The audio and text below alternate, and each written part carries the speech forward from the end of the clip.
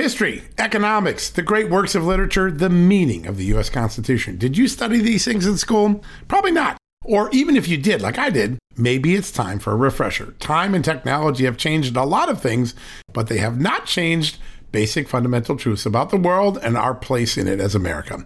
That's why I'm so excited that Hillsdale College is offering more than 40 free online courses in the most important and enduring subject. You can learn about the works of C.S. Lewis, the stories in the book of Genesis, the meaning of the U.S. Constitution, the rise and fall of the Roman Republic, or the history of the ancient Christian church with Hillsdale College's online courses, all available for free. That's right, you heard me, for free. You don't get anything free in the Biden economy today. I personally recommend you sign up for the American Citizenship and Its Decline. It's with my good friend, the great historian, Victor Davis Hanson. In this 8-lecture course, VDH, as I like to call him, explores the history of citizenship in the West and the threats it faces today. Threats like the erosion of the middle class, the disappearance of our borders, the growth of an unaccountable deep state, and the rise of globalist organizations. The course is self-paced so that you can start whenever and wherever. So start your free course, American Citizenship and Its Decline, with my good friend, Victor Davis Hanson, today. How do you do that? Go right now to hillsdale.edu/justnews to start. It's free and it's easy to get started, and it's an easy URL to remember. All you got to do, go to hillsdale.edu/justnews. One more time, hillsdale.edu/justnews.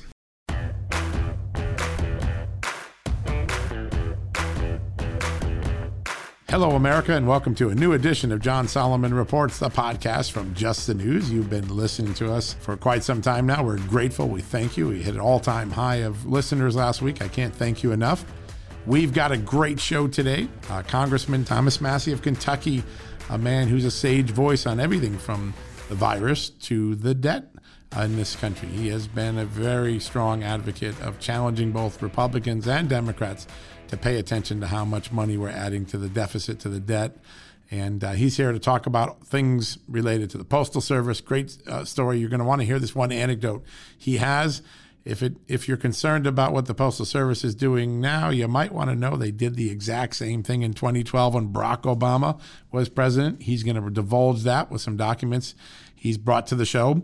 We're also going to talk about a major development in the Russia-Ukraine scandals. Here's a headline, and we'll talk about it right after you come back from the commercial break. The Democrats have a Russia spy problem. Yes, they do. They have to. Here's why. The very man that the Senate Intelligence Committee report last week said was a Russian intelligence officer posed a threat to President Trump because he was friendly with Paul Manafort, the alleged Russian spy. Well, guess what? He had not a few, not a dozen, not a couple dozen, scores and scores of contacts with the Obama administration's top officials in Ukraine and Kiev. This was a two-way relationship. He was providing information as a quote-unquote sensitive source to the Obama administration, and the Obama administration was rewarding him with its own pieces of information, insider information, non-public diplomatic and other information that was valuable to him. Two-way street of trading information. I think the Democrats have some explaining to do, and you know what? I think Senate Republicans, the people who approved that Senate intelligence report, Marco Rubio, Richard Burr, they owe us some answers too. How could this be a problem for Trump and not be a problem for Obama? We're going to tackle that in a second. But first, we're going to go to our commercial break. As we always do, listen, we love the people who support the show. Advertisers and sponsors make what we do at Just the News and at John Solomon Reports possible. If you love what we do, show that love to our great advertisers and sponsors. Buy their products, buy their services, sign up for their offers. They make all sorts of great discounts for just being a Just the News family member. And we hope that you support them. You're going to hear from a few of them right now. And when we come back from the break, we're going to talk about that Russia spy problem that should be plaguing the Democrats. You know what, folks? Stress may be why you can't lose weight. If you've got moderate to high stress like I do, a doctor-formulated weight loss supplement called Lean could be your solution. Chronic stress wreaks havoc on blood sugar, which can cause your body to store excess fat. Stress can also slow your metabolism, which fuels weight gain, and you know all about stress eating and sugar cravings, right? Now the good news. The studied ingredients in Lean have been shown to help maintain healthy blood sugar levels, help optimize metabolism, and keep your appetite under control. Now, if your life is a bit stressful like mine and you want to lose weight, Add lean to your healthy diet and exercise lifestyle. Now get 15% off and free shipping at takelean.com. That's takelean.com and enter the promo code JustNews15. That's the promo code JustNews15 at takelean.com. One more time, takelean.com. Statements have not been evaluated by the Food and Drug Administration. This product is not intended to diagnose, treat, cure, or prevent any disease, and is not a substitute or alternative for care from a healthcare provider. All right, folks, welcome back from the commercial break. In a few minutes, Congressman Tom Massie of the great state of Kentucky is joining us. He has been an important voice, sometimes even at loggerheads with President Trump and his own party, Republicans, because he has been concerned about wild spending in America, not only during coronavirus, but even before that. And that is uncomfortable for some members of Congress who do not want to address the rising debt, the rising deficits that America has allowed over the last 2 decades since we last had a balanced budget under the Bill Clinton, Newt Gingrich regime of the 1990s. $27+ trillion in accumulated debt, which, by the way, is more than the entire annual GDP, gross domestic product of the United States. Congressman Tom Massie, he's been consistent on this from the moment he walked into his office in 2012 on the wave of the Tea Party elections that year. He has a debt clock in his own congressional office. I'll tell you about that. This is a man committed to getting this debt down so that we don't hand off a crushing and unsustainable burden to our grandchildren, our great-grandchildren, and our great-great-grandchildren. He's thinking ahead, and he's here to talk about what went on yesterday at the Postal Service. He's got a big scoop you're going to want to hear about. He's also going to make a personal revelation about coronavirus. You're going to want to hear that because it may be a sign of what really was going on early in this pandemic, something that maybe the U.S. scientists and the government haven't told us about yet. It probably was here earlier and much more widespread, according to Congressman Tom Massie, and he's going to back it up with his own personal story. First time he's told this. Stay tuned. This is important. All right. But before we get to that, before we get to Congressman Thomas Massie, we're going to focus for a second on a scoop that we have this morning on justthenews.com. If you haven't seen it, go check out the site. We have obtained hundreds of emails, interview reports, internal documents from the Robert Mueller Russia investigation that show a Ukrainian man who the Senate Intelligence Committee just last week claimed was a Russian intelligence officer, a la a spy, a threat, a business partner of Paul Manafort. The Senate committee focused on the relationship with Manafort and the fact that that posed what the Senate report, this is a Republican-led committee, but a bipartisan report, a grave threat Konstantin Kilimnik posed to Donald Trump because he was friends with Manafort when Manafort was Donald Trump's campaign manager in the summer of 2016. Well, here's what our documents show. If he was a grave threat to Donald Trump because he had a couple of contacts with Paul Manafort while Paul Manafort was running the Trump campaign, the Democratic group, the State Department, the Obama-Biden State Department, members of the Democratic Congress, they have a bigger problem. Why? Those documents I just mentioned, those hundreds of pages of documents, by the way, put them up on the site. Go to the dig-in tool on the store. You can download all of them, read them yourself. You don't have to take my word for it. They show Konstantin Kilimnik, that Paul Manafort associate, that alleged Russian intelligence officer identified by the Senate Intelligence Committee report just last week, had hundreds of contacts with the Obama State Department, with the U.S. Embassy in Kiev from 2012, 2013, all the way up into 2017. He was treated as a quote-unquote sensitive source, according to these documents, meaning he was an informer to the State Department, somebody they trusted to give them information about what was going on in Ukraine. He also was getting information back. It was a two-way street. You'll see these amazing emails that I've put up where State Department officials, usually on their official State Department account, are feeding Kilimnik, now designated a Russian intelligence spy, a Russian intelligence officer, if you believe the report. They're feeding him information about the inner workings of what's going on at the State Department, about meetings that took place and the readout that Americans had on these meetings affecting Ukrainian policy. There's even a very negative, pejorative email from an ambassador in Africa who was friends with Konstantin Kilimnik during this time, kind of putting down or poo-pooing the new Obama-Biden ambassador who was named to Ukraine, Marie Yovanovitch. Remember her? She's the ambassador that President Trump fired, and then she became a witness for the Democrats in the impeachment hearings earlier this year. Well, her own colleague, an ambassador from Africa, wrote Konstantin Kilimnik saying he didn't think she was that good, that she was testy and not always prepared. I forget the exact language. You can read the actual emails. But this is an important story. Why? If, as the Senate Intelligence Committee claims, Konstantin Kilimnik is a Russian intelligence officer, and he posed a grave security threat to the Trump campaign because of his ties to Paul Manafort, because Paul Manafort shared some polling data with him while he worked for the Trump campaign during that short window when Manafort. Then the Democrats, the State Department, the United States government, they have to have the same problem, the same grave threat. Why? They were in constant contact with this man. They were feeding him information. He was feeding them information. These pages of documents are irrefutable. You can look at them yourself. You can see the two-way relationship, the praise they were giving Kilimnik.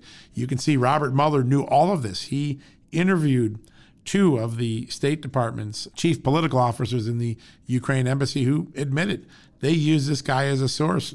They gave him information. He gave them information.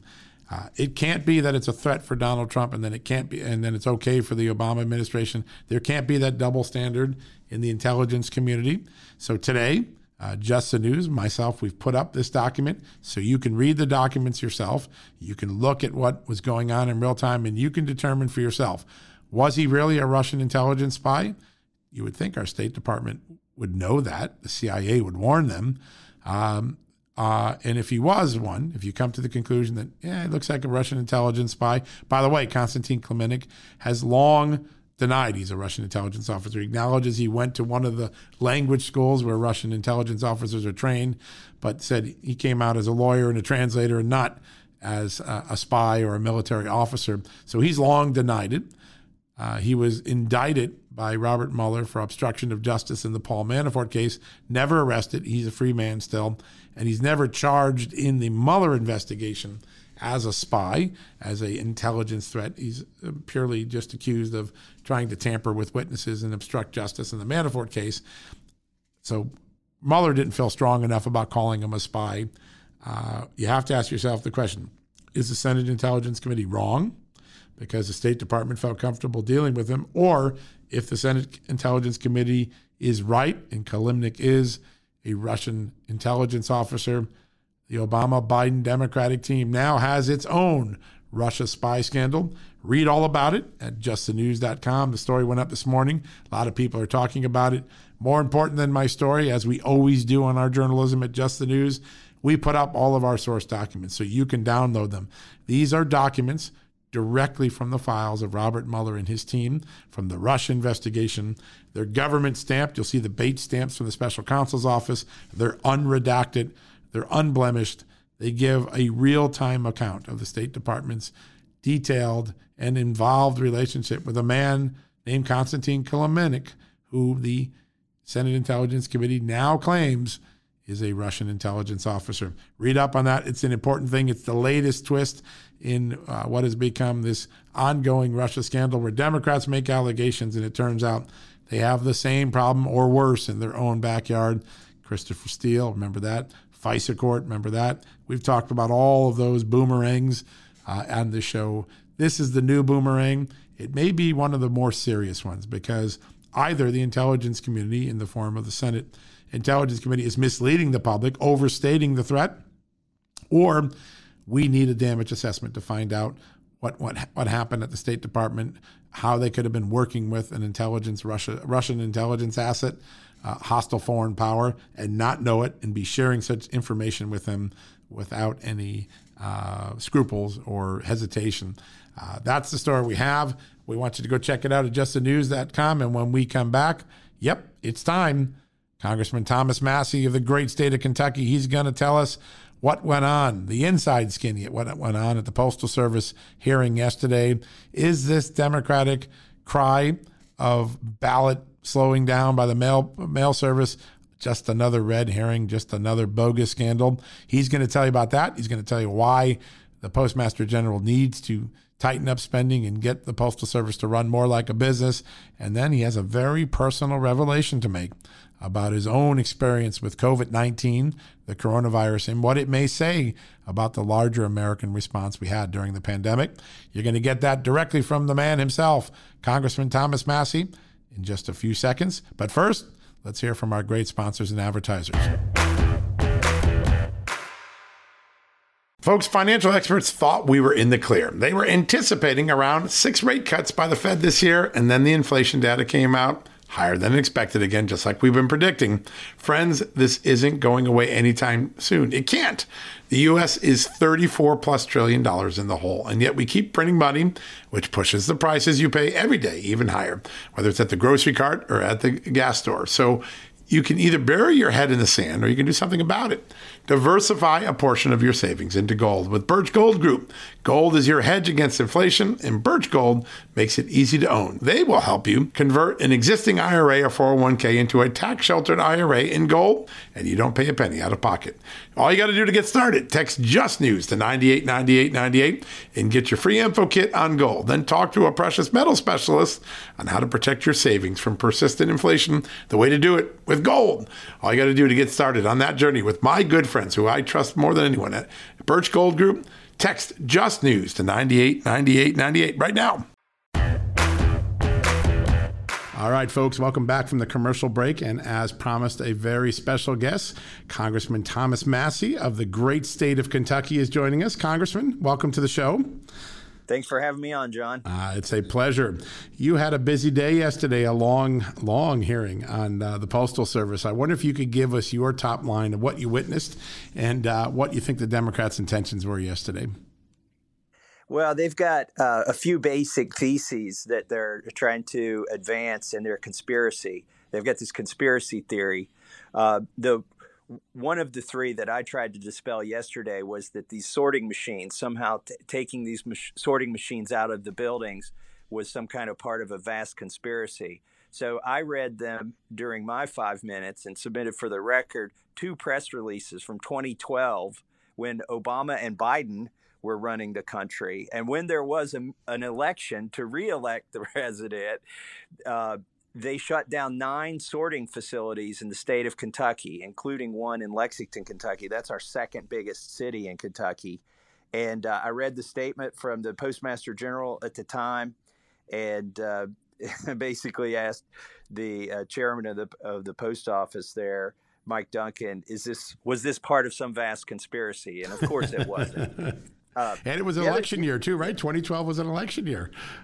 That's right. It was 2012, and they shut down most of the mail processing facilities in Kentucky. How about that? And we know before everybody went to mail-in ballots, the folks that tended to vote by mail-in ballot were the elderly, and they tend to be conservative. Right. So when we had a true absentee system here in Kentucky. Yeah, that's a great point. Yeah, in fact, the Republicans have always done well on the absentee ballot for many, many years. They had 2 other theses that they tried to advance. They have this chart that shows the mail slowing down, mail deliveries recently slowing down, and they said, well, this is the changes from the DeJoy changes that he's implemented. The problem is their chart shows a slowdown 2 weeks before he did anything. And Gary Palmer, he was great. He showed a picture of the burned out post office in Minneapolis. And he said, does this have anything to do with delays from the riots? Of course. So there's lots of elements to their conspiracy theories. Hopefully we dispelled several of them, or if not all of them in that hearing. But, the media is not going to report that. Yeah, well, we're going to report it. That's for sure. Here at Just the News, these are exactly the sort of things that being able to go back and show, really what's going on here. And I think I really want to get your assessment. I mean, the Postal Service has been financially ill for a very long time, and we now seem to have a Postmaster General that wants to get it on its feet, make it competitive, make it right-sized, and it's running into resistance. And I assume that there's some political clientele that the Democrats are trying to protect here, right? The unions that are often Democratic leaning. What's your assessment of what the Democrats are trying to achieve here? Obviously, they're going to try to create another scandal where one doesn't exist, but Right. is there an effort here to save or to do favors for postal unions that are longtime Democratic constituents? Well, they don't know what they would do with the $25 billion that was in the bill that was passed Saturday. Such a By good the way, point. Pelosi, but I suspect they would bail out the pensions, and so that's why they're trying to advance it, because they haven't been making the pension payments that they're supposed to be making. They're supposed to, they call it pre-fund, I call it fund, their pension systems, and they haven't been doing that. So yeah, there's some interest there. By the way, we voted on the bill Saturday, and then we had the hearing on Monday. The Pelosi's taken this, vote for it to see what's in it to a whole new level. She told us to vote for it so we can have a hearing on it. Yes. How about that? And remember when they came to power, they promised they were going to follow the normal process, right? Hearings before legislation. Right. I guess they lost track of that already in 2 years. By the way, I'm on the committee, the oversight committee that has jurisdiction over the post office. And so I've sat on that committee for 7.5 years. It's somewhat like the Amtrak committee I served on. I call it the Amtrak committee. It's the rail subcommittee of transportation, where we have these hearings. We express our righteous indignation that they're not making money, Right. and that they need to make changes. And then we don't make the changes. I've watched this for 7.5 years, whether it's Amtrak or whether it's the post office. Kind of feel like Bill Murray and Groundhog Day, don't you? It is Groundhog Day. And speaking of Groundhog Day, 6 months ago, they were saying the census was where the conspiracy was. That's because right. we have oversight over that too. And they drug in Wilbur Ross, who's a lot like the Postmaster General DeJoy that we have, in that he's just a straight up business guy. Like, he's not even capable of running a conspiracy. He's just he just wants to run a business. That's right.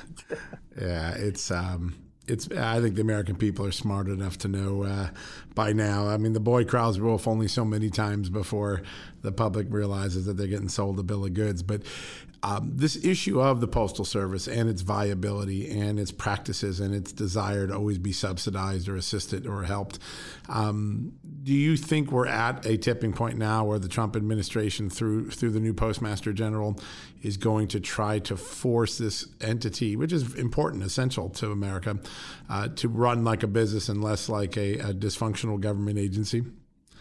Well, I see no political will to do so in Congress. Wow. In fact, we've passed reform bills out of our committee, and they won't put them on the floor, whether it's a Democrat or Republican in the speaker's chair. Wow. They just don't want to make the hard decisions. Look, there's no one silver bullet that solves all the problems at the post office. Right. Nobody wants to talk about closing down even more post offices.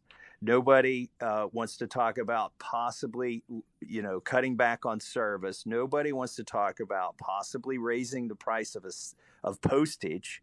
By the way, it's constrained at the price of inflation, and the government lies about the the rate of inflation, and so they can't raise the price to meet the cost. Most of their the slack that's been taken up from the loss of first class, mail, because that's gone down. Now you pay your bills online. That was the one reason that you might not drop your mail when you took it out of the mailbox. There might be a bill in that stack of junk mail. Right. Well, now most people pay their bills online. You can even do DocuSign. You can sign documents online. So they've lost that first class business. It's just dwindled.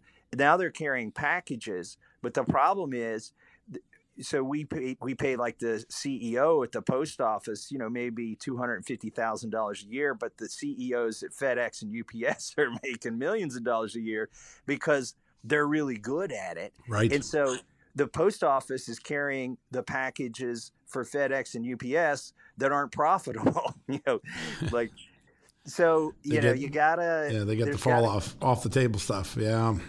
Yeah, there's got to be a lot of hard decisions made, and we had a behind the door closed meeting with the previous Postmaster General. She had a bunch of suggestions, and there were Democrats and Republicans in the room. And I made the suggestion that there's 435 congressional districts. What if we all just picked one more post office to close that didn't need to be open? Because we all know about one in our district, right? And everybody got mad at me in that room. Republicans, you were Democrats, the skunk at the party, weren't you? Yes. I was like, all right, well, okay, I won't suggest that again. Wow. It's we just keep spending ourselves into oblivion, and that's one of the things. When you look at your career, sir, you've been a sage voice for a long time. Whether Republicans were spending the money or Democrats are spending the money, about looking at this mounting debt and at this sort of unsustainable size of government, which actually, quite frankly, really began under George W. Bush, because we had a balanced budget in the Gingrich-Clinton years. Do you see anyone on the horizon capable of taking this on and slowing down the debt and trying to bring us back to a balanced budget like we had in the late 90s? I was having this conversation with my colleague Warren Davidson from Ohio. He's representative there. Right. And he said, these policies are great if you're an accelerationist. In other words, or a collapsitarian. Yeah. Because I think that's where we're headed. Right. There was no calculation done to decide that we should spend $4 trillion, which is probably about what the tab is now on this virus. Right. So now that there's no constraint, the next thing that comes along, there's not going to be any limit. Literally nobody said, hey, I think this is too much money.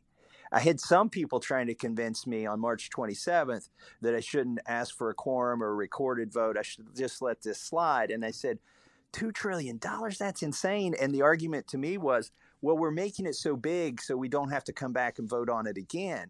We saw how well that worked, huh? Yeah. And it wasn't 6 weeks until we were back, plussing up part of it. Oh, by the way, John, this didn't get much play on Twitter, and some people didn't believe it. But I put a picture of a $1,200 check that went to Oslo, Norway, to a rich Norwegian citizen. You're kidding. I am not kidding. Oh, my gosh. He hasn't worked in the United States since 1974. Oh, gosh. Okay. Send that my way. We'll put that up on Just the News, and people will it's just such a symbol. It's a small story that speaks volumes about why our government is in such financial disarray. Wow. He makes so much money he wouldn't even qualify for the $1,200 check. But he got it anyways. Were a U.S. citizen. Wow. He doesn't have a green card. He's not a dual citizen. Just by virtue of paying into Social Security in the 60s and early 70s, he got this $1,200 check. Unbelievable. Well, that shows you what's wrong. I mean, I would just remember a time, when I came to Washington, the very first lawmaker I met in Congress was a old wily senator from Wisconsin by the name of Bill Proxmire, and his claim to fame, he was a liberal, but his claim to fame was he never had to spend more than $1,000 to win re-election, and he didn't feel like the United States government needed to do much more either. And he had an award called the Golden Fleece Award that would highlight a ridiculous thing like the check you just mentioned to the rich Norwegian. And this was a Democrat that was concerned. And I remember I sat with him. He was just retiring. He was about to get his little cubby at the Library of Congress where he was going to study for a year post-retirement. And he said to me, I used to tell reporters when they came down to follow the money and you'd get a great story. Now you have to follow the flood of money because you might get drowned in it. And I really worry about the future of this country, that we're spendaholics. And, that was a liberal, progressive Democrat from Wisconsin that had that concern. And today, we now have a national debt that exceeds our GDP by a good margin. And that was always the crossover tipping point that people said, we can't get there. We won't let it get there. And we let it get there. So what can we do? What can Americans do? What can members like yourself do? How do we get this issue of the crushing debt back on the table in front of the American people? Well, the decision to spend is the decision to tax. Like, you have to tax people at some point if you spend the money. I think Republicans get too focused on what the current tax rate is, and they think but the actual real tax rate is how much the government is spending. Yeah. Because they're even if you had your money locked up in a safe, they are taking from it by diluting it when they print the money, or they are going to there's going to be inflation later, and they're going to take it from your Social Security because that's priced in real dollars, and the cost of living increase is never really the cost of living increase. Great point. So people need to focus more on spending and frankly less on the tax rate. You mentioned a liberal who was who was concerned about wasted money. When I came in 2012, right? 2013, Simpson Bowles was still this notion that was still out there, and right? We met with him. The freshmen who came into Congress that year, we got to meet with them, and they explained it, and it made so much sense to me. And then nobody ever mentioned it again after that. Isn't that amazing? Yeah, and there were a lot of good ideas in there. I mean, not everyone would agree with all of them, but at least there was a starting point. And right. It just doesn't, it doesn't even come up in the daily conversation when you're talking to lawmakers or the OMB or anyone. It just seems as though we're just resolved to spending whatever we need to spend. And we may be, I want to ask you this question because you've raised this in some of your interviews and talks. With all the money we put on the street, there's a real danger next year or the year after of inflationary pressure on this economy, isn't there? I think there's a great danger, not just because we're loading the money cannon and shooting it. Right. I don't know which senator. Some senator used that term, and I love it, the money cannon. But there's something else going on, and production in factories went down and still hasn't fully recovered. Right. Like, we are behind in terms of just manufacturing appliances. We're 1 million units behind in this country. Wow. And the pipeline is constrained, and you're already starting to see it. Go try to buy a deep freezer. Yep. Or, you can't find them. Yeah. Or even a dishwasher or a refrigerator. When you do find them, the price has gone up $100. Yeah. And that's going to, it's going to, because we've had this cramp in our own production pipeline, that's going to probably force us to buy more stuff from overseas. But other countries have had this sort of problem. So we're seeing less production. At the same time, we're seeing money injected into the market. So I think it's for real this time. I think the inflation's coming. Yeah. And that means all those low interest rates, all the things that people have enjoyed to making this economy so successful for the last 4 or 5 years, and will go away quickly because interest rates obviously are the first line of defense to try to slow inflation. So fascinating element to watch. I want to switch to another subject which you've been very instrumental on in talking about and educating the American people, and that is the COVID crisis, the coronavirus, the pandemic. First off, I have heard that you had recently some antibody tests. Is that correct? That's correct. What did you and your wife find out? Yeah, so when my friend Louis Gohmert found out he had COVID, I went down to the basement of the Capitol to see the House physician. I said, I'd like one of those tests too.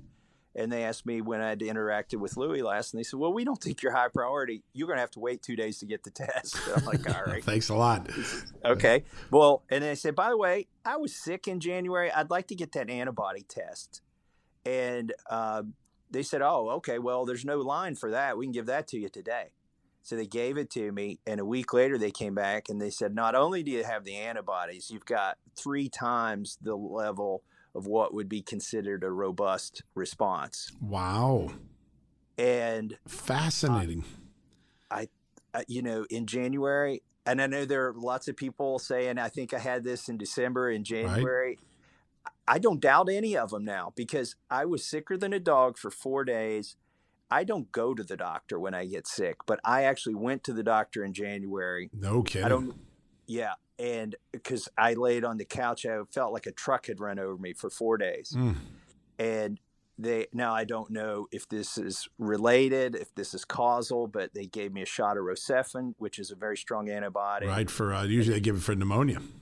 Yeah. They gave me Rocephin, and they gave me antihistamine, loratadine, and I'd already been on a zinc cold therapy, but I felt better within hours. No kidding. And wow. So then I thought, well, you know what would lend credibility to me having this in January is if my wife got tested and it turned out she has it, because I gave her my sickness.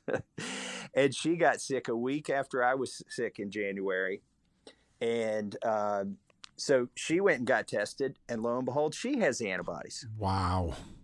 So now we're having our daughter. They've already drawn the blood on our daughter, who's 16. She got sick a week later. And her symptoms was a dry cough for about 6 weeks. So if it turns out my wife and I and our daughter had this thing, all had this thing, I'm almost certain it was in January, because that's the only time all three of us have been sick, right?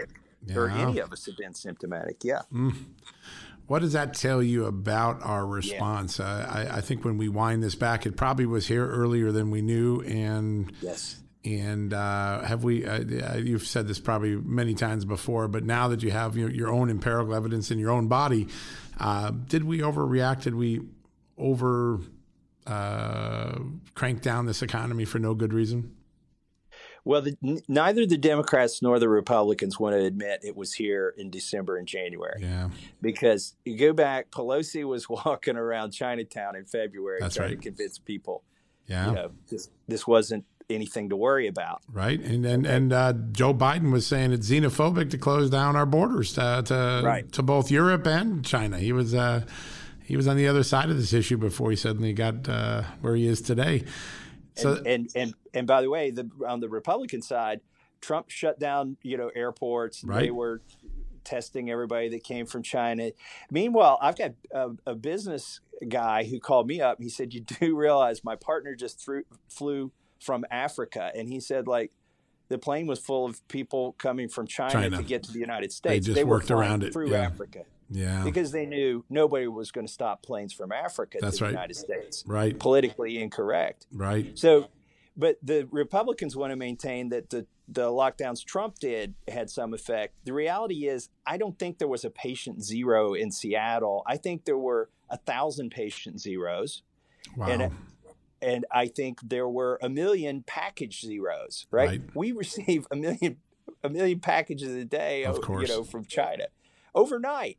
Like the DHL facilities in my district, the North American hub for DHL. And if you order something overnight from China, it comes from DHL. When you look back, we've spent tens of billions of dollars a year on NIH to prepare for these sort of scenarios. We have the CDC. We've got all the different, preparedness councils and committees and commissions. But we really didn't have any plan for this, did we? Well, they had a plan for something much worse. See, there's a plan for everything. They just deployed the wrong plan. Wrong plan. They deployed the Ebola plan, right? Where our civilization was at risk, right? And it was the wrong plan that they deployed. The political scientists at CDC are out. They're the ones who have control of the microphone, right? Within government, you can find pockets of competency. You can find people who really care about their jobs and they're qualified. Sure. And I expect there are some of those scientists at CDC who are just suffering at all of the misdirection that the press people have sent out from there. Like, for instance, John, they said for the longest time, WHO and CDC were saying, well, we don't really know if having caught the virus confers any sort of immunity to you. Right. Like once you've recovered.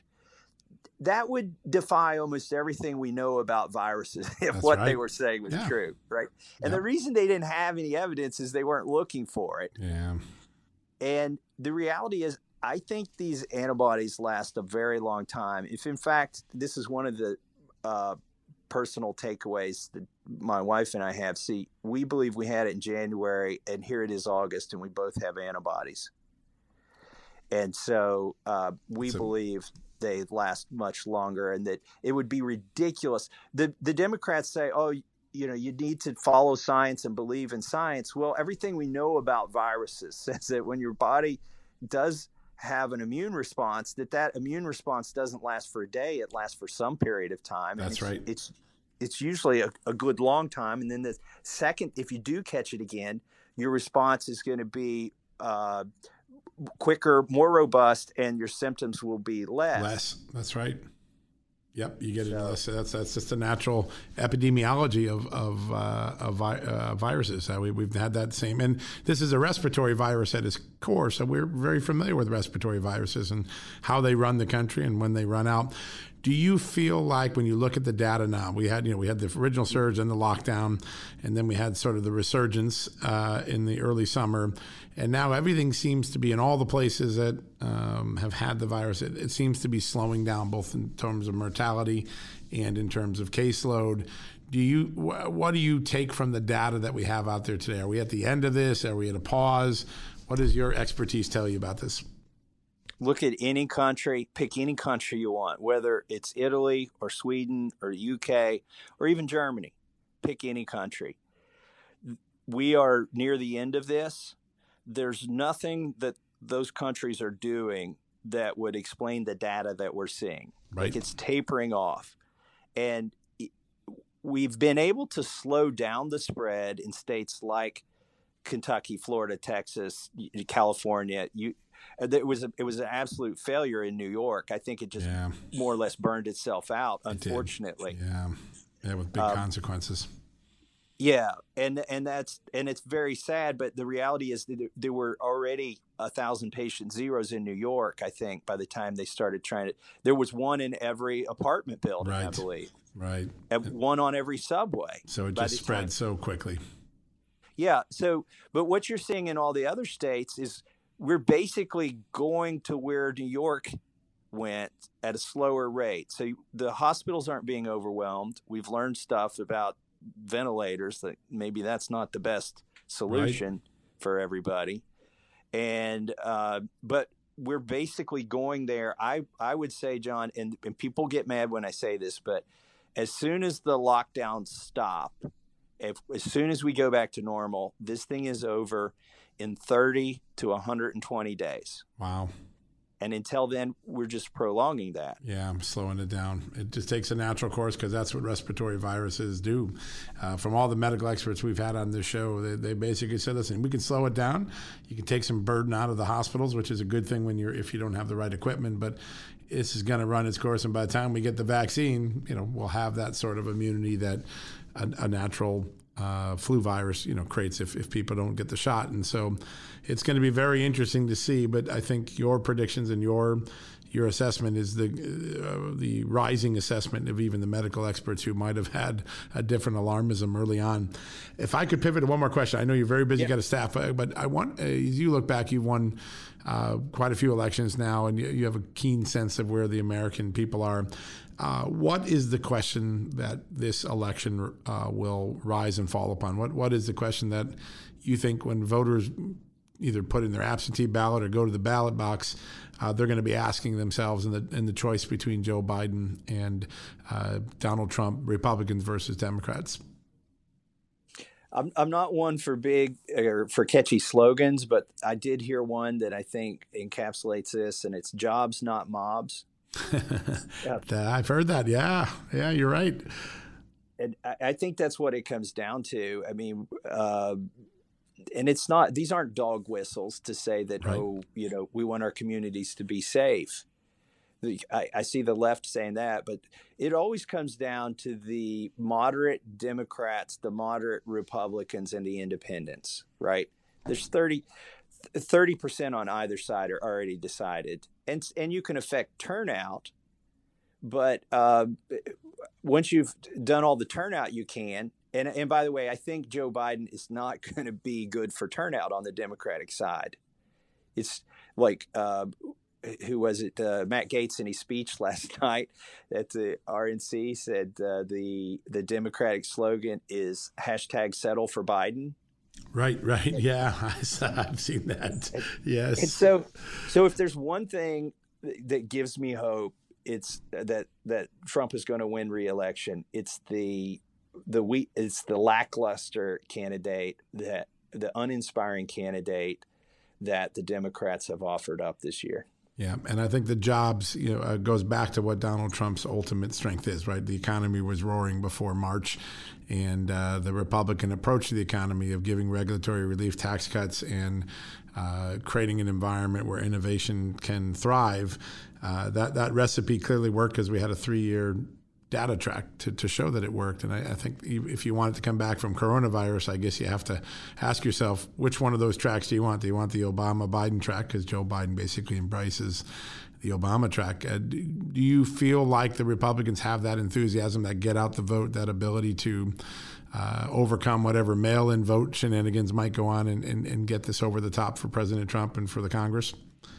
Well, I did polling here in Kentucky in my primary. I had a very competitive primary. Right. And I polled Donald Trump's popularity among Republican voters. And the first time I polled it, it was 94%. And the second time it was 93%. Yeah.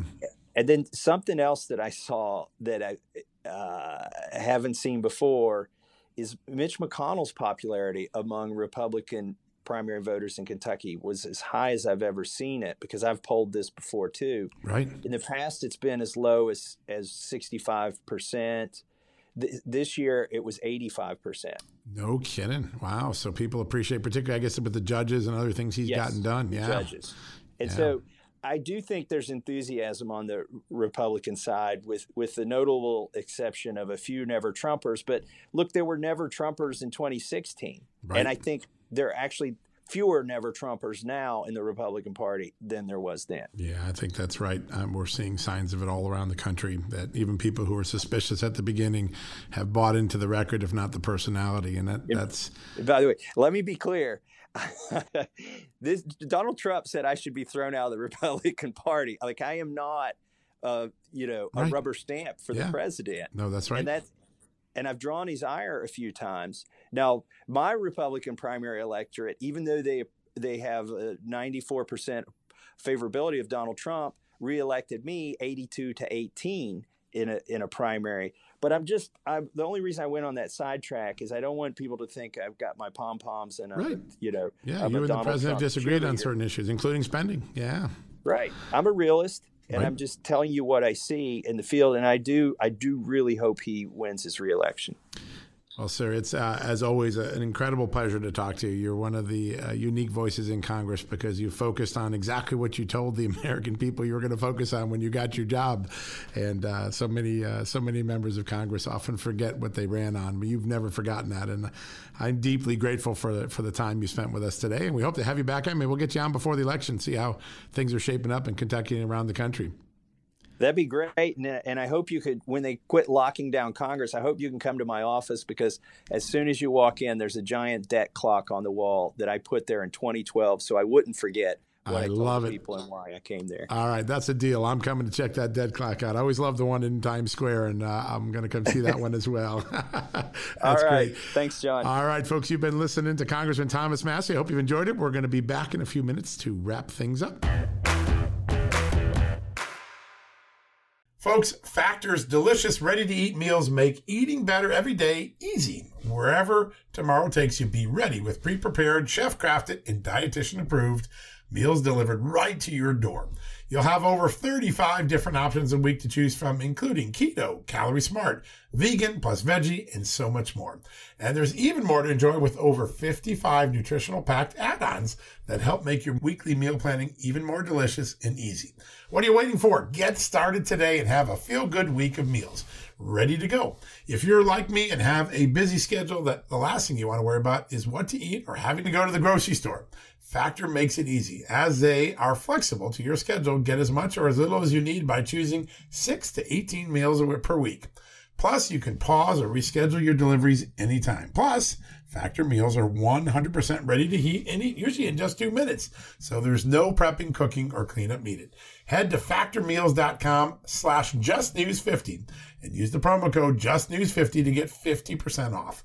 That's the code JustNews50 at factormeals.com. One more time, factormeals.com/justnews50. Use the JustNews50 code and you will get 50% off your first order. All right, folks, that wraps up another edition of John Solomon Reports, the podcast. I can't thank you enough for joining us We have a very busy and fun week ahead of us. Tomorrow, Wednesday, we have a special edition of the podcast coming up. Carter Page, one of the great victims of Russiagate, he's got a new book out. He's got new revelations out. He's going to be our exclusive guest tomorrow on the day that his book is beginning to span across the market. He's got a lot to talk about what happened personally to him, what it says about the country, how it was carried out, what the FBI and the Justice Department did wrong. He and his lawyers had their own personal interaction, believe it or not, with Kevin Kleinsmith, the ex-FBI lawyer, who's been charged now and pled guilty to falsifying a document, making a false statement to mislead the FISA court and the Congress. He's going to tell us what happened between him and Kleinsmith, what other things went on, what it was like to be accused of being a Russian stooge, a Russian spy, a traitor to America, when in fact he, Carter Page, knew he was an asset for the CIA, a hero for the American public, trying to help America's security improve, yet he was falsely accused by the FBI, the Justice Department, who, by the way, both knew the accusations were false, and by the American news media, who smeared Carter Page relentlessly as a Russian stooge, when in fact he was a CIA asset. You're going to hear directly from Carter tomorrow. Stay tuned for that special edition of John Solomon Reports, and then we'll be back to regular programming on Thursday. Until then, be safe, be healthy, enjoy your families, and I hope you enjoyed the conversation we had today with Congressman Thomas Massie, an important conversation about fiscal sanity in an era of spending insanity. All right, that wraps it up. We'll talk to you again tomorrow. Folks, financial experts thought we were in the clear. They were anticipating around 6 rate cuts by the Fed this year, and then the inflation data came out higher than expected again, just like we've been predicting. Friends, this isn't going away anytime soon. It can't. The U.S. is $34+ trillion in the hole, and yet we keep printing money, which pushes the prices you pay every day even higher, whether it's at the grocery cart or at the gas store. So you can either bury your head in the sand or you can do something about it. Diversify a portion of your savings into gold with Birch Gold Group. Gold is your hedge against inflation, and Birch Gold makes it easy to own. They will help you convert an existing IRA or 401k into a tax-sheltered IRA in gold, and you don't pay a penny out of pocket. All you got to do to get started, text Just News to 989898 and get your free info kit on gold. Then talk to a precious metal specialist on how to protect your savings from persistent inflation. The way to do it with gold. All you got to do to get started on that journey with my good friends who I trust more than anyone at Birch Gold Group, text Just News to 989898 right now.